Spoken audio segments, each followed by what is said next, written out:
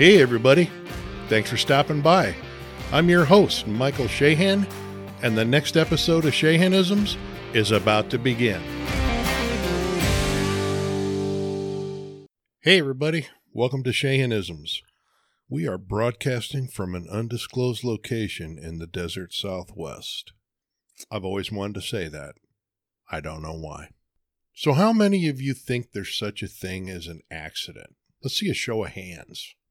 My hand isn't raised. My production staff isn't raising their hands either, but they're cats. I guess they can't really raise their hands. And they're both asleep on my desk. They're not even paying attention. They don't care. Would it surprise you if I told you there was no such thing as an accident? Do you believe that things happen accidentally? Well, to some extent, in some isolated cases, I guess accidents do happen.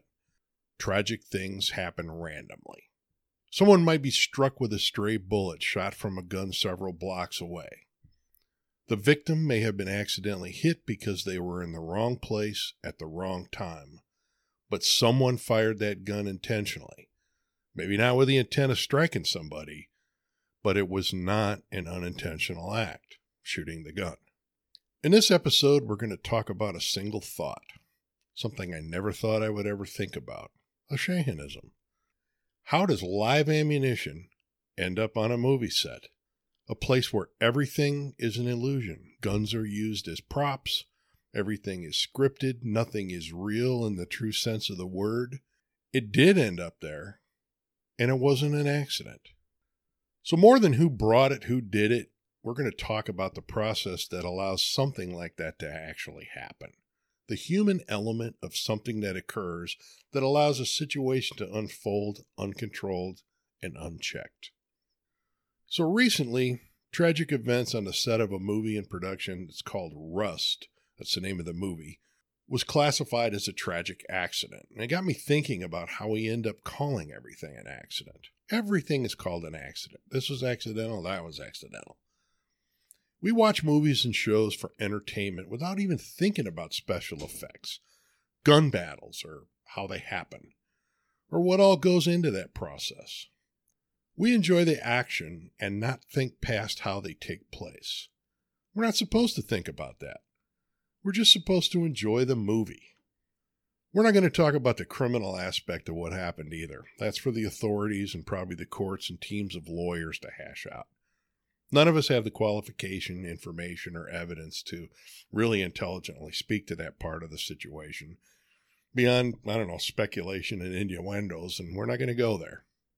My questions involve the failures in the process that allowed the live ammunition to end up in a gun used as a prop for filming a movie. But before we can look at that, we need to talk about accidents, though, because they're tied together. For years, basically our entire life, we've accepted unintentional injuries as an unavoidable reality. And the truth is there's no such thing as an accident, yet unintentional injuries are the third leading cause of death in the United States. Collectively, there's been a failure to prioritize safety at work and at home and on the road. It's just one of those things. And sometimes that failure to prioritize causes death. But those deaths are not accidental. So back to the tragic death on the movie set.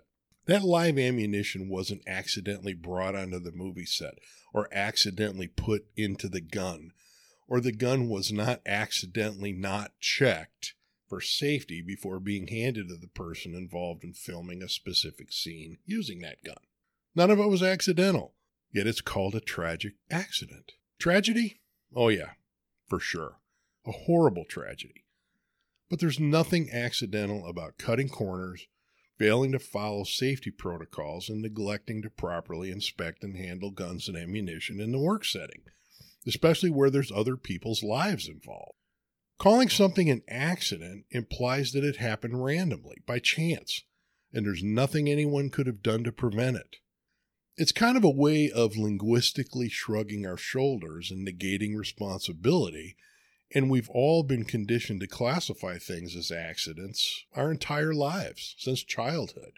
I accidentally broke the cookie jar, Mom. No, you were crawling around on the counter and you weren't supposed to be up there. I didn't make it to the bathroom in time and had an accident. Nope. I was playing with my friends and I didn't want to come in and use the bathroom when I should have. It wasn't an accident. Somebody accidentally hits a pole in the middle of a parking lot. Definitely not an accident. They weren't paying attention to where they were going. Simple as that. Nothing accidental about it. When I was a firefighter, I saw many things that were classified as accidents that weren't. And sometimes it troubled me. I accidentally left food on the stove and it burned the house down. I accidentally hit the pedestrian crossing the street. The gun accidentally discharged. I accidentally spilled gasoline in the garage and the gas water heater blew the place up. The list of non-accidents goes on and on. There was one single event, though, that changed my thought process on accidents, and unfortunately it stands out in my mind to this very day. That one call for service was a turning point for me that changed my definition of an accident forever. On July 4th, 1982, our engine was dispatched to a drowning in a swimming pool at a private residence. There were 2 patients at the bottom of the pool, both 3 years old. They were twins. They were both deceased. We pulled them from the pool, transported them to the hospital, took life-saving measures, and we went on the rest of our shift with heavy hearts after we dropped them off at the hospital.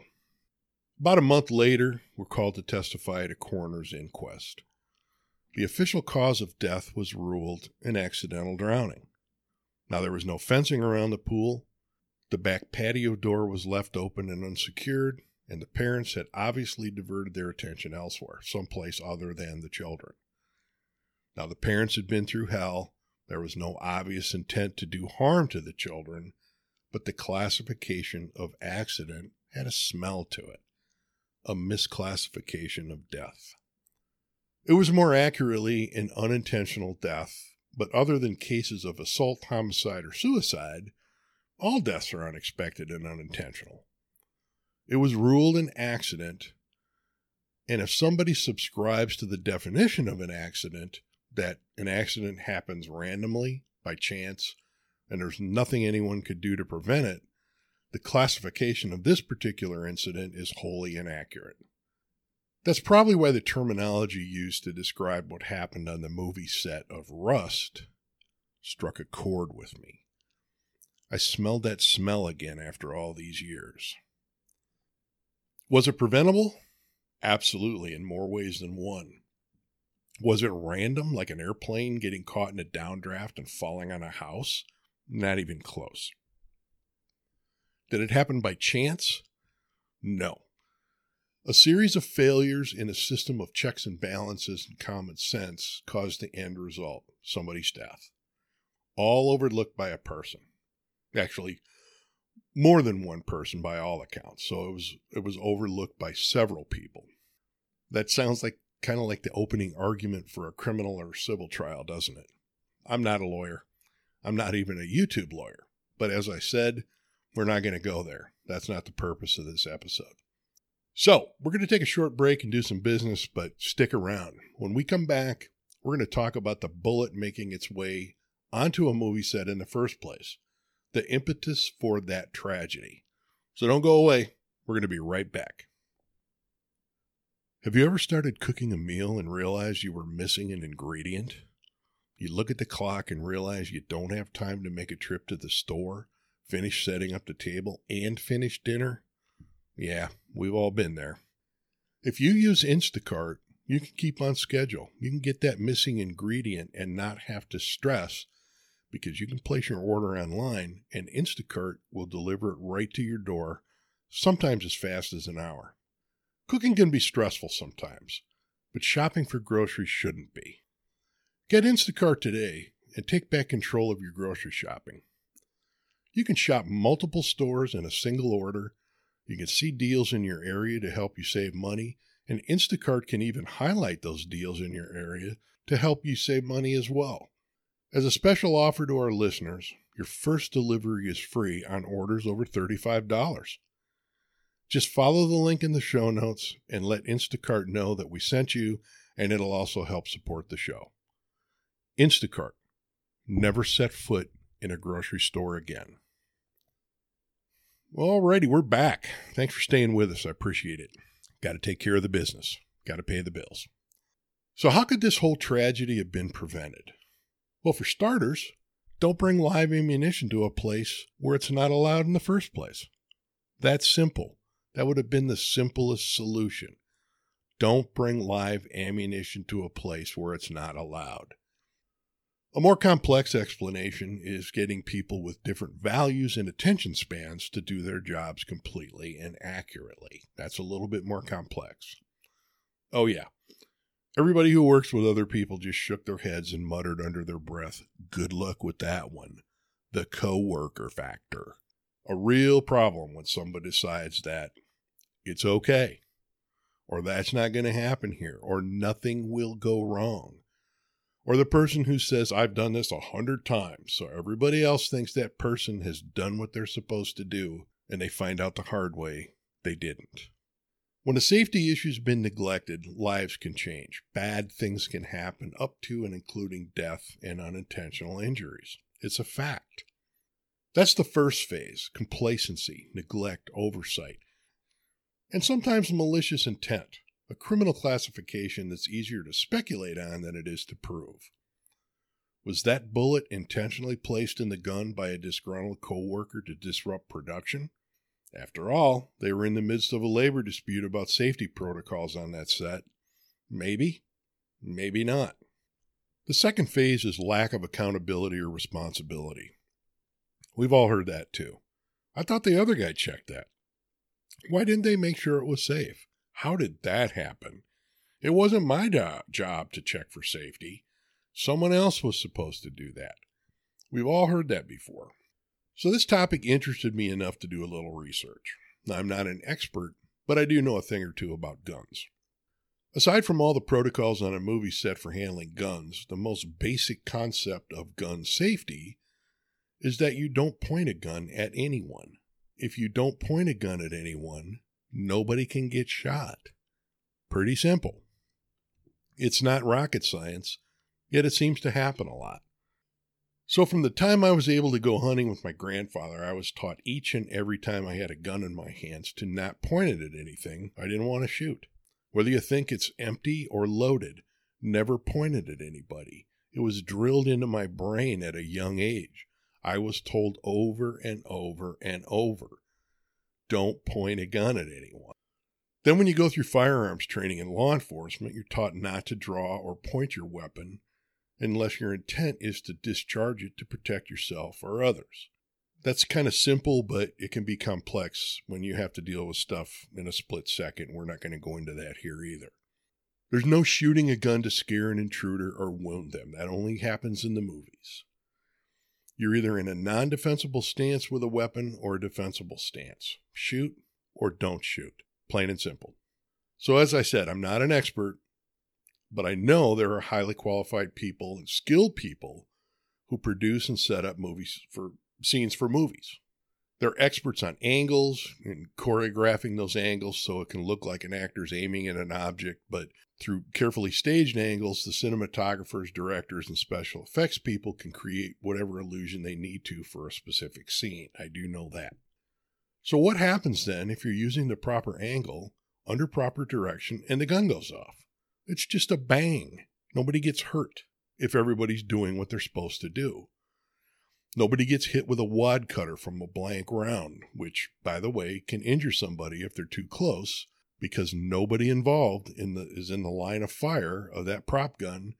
And yes, the ammo doesn't have to be live to hurt somebody. Blank rounds can hurt people. So let's look past positioning for a minute. The common sense act of not pointing a gun at anybody and talk about people doing their jobs or not doing their job. This is where things get a little sketchy and scary if you have coworkers and your workplace is in a dangerous or potentially dangerous environment, because this not only applies to guns, it kind of covers everything dangerous.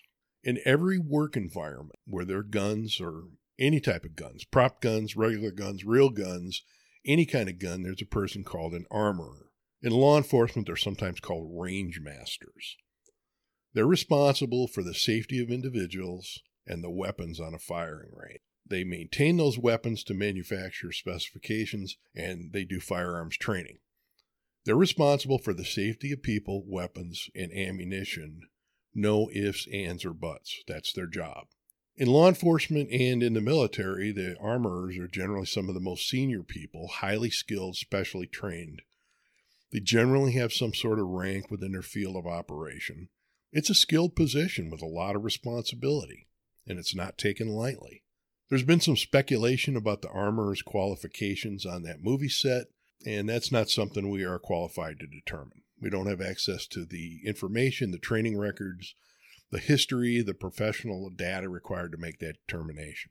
We do have the ability to determine that regardless of qualifications, regardless of that person's qualifications, the person who had the responsibility for control of weapons and ammo on that day, at that moment in time, didn't do their job, regardless of their qualifications.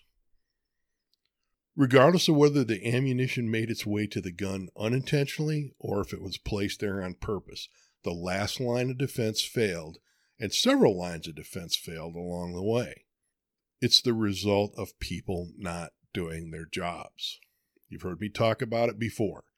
The human element of any equation is the weakest link sometimes, and it's not until something bad happens that we all realize there was a problem. So making new rules and policies won't change a thing until you get rid of the people who think the rules and the policies don't apply to them. And that, my friends, is the answer to the question we started the show off with. How did live rounds of ammunition get on a movie set? Because someone decided the rules already in place didn't apply to them and decided to bend or break the rules with a total disregard for everyone else involved in the process, except one of them died. And it wasn't an accident, because there's no such thing. Y'all have a good rest of the week. Thanks for stopping by.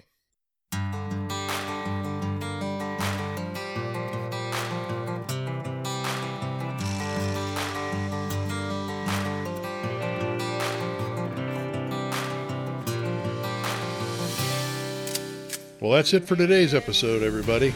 I'm your host, Michael Shahan, and you've been listening to Shahanisms. If you liked today's episode, pass it along to a friend. If you didn't, just send it to somebody you hate. Either way, thanks for listening. Y'all have a good rest of the week. I'll see you next time.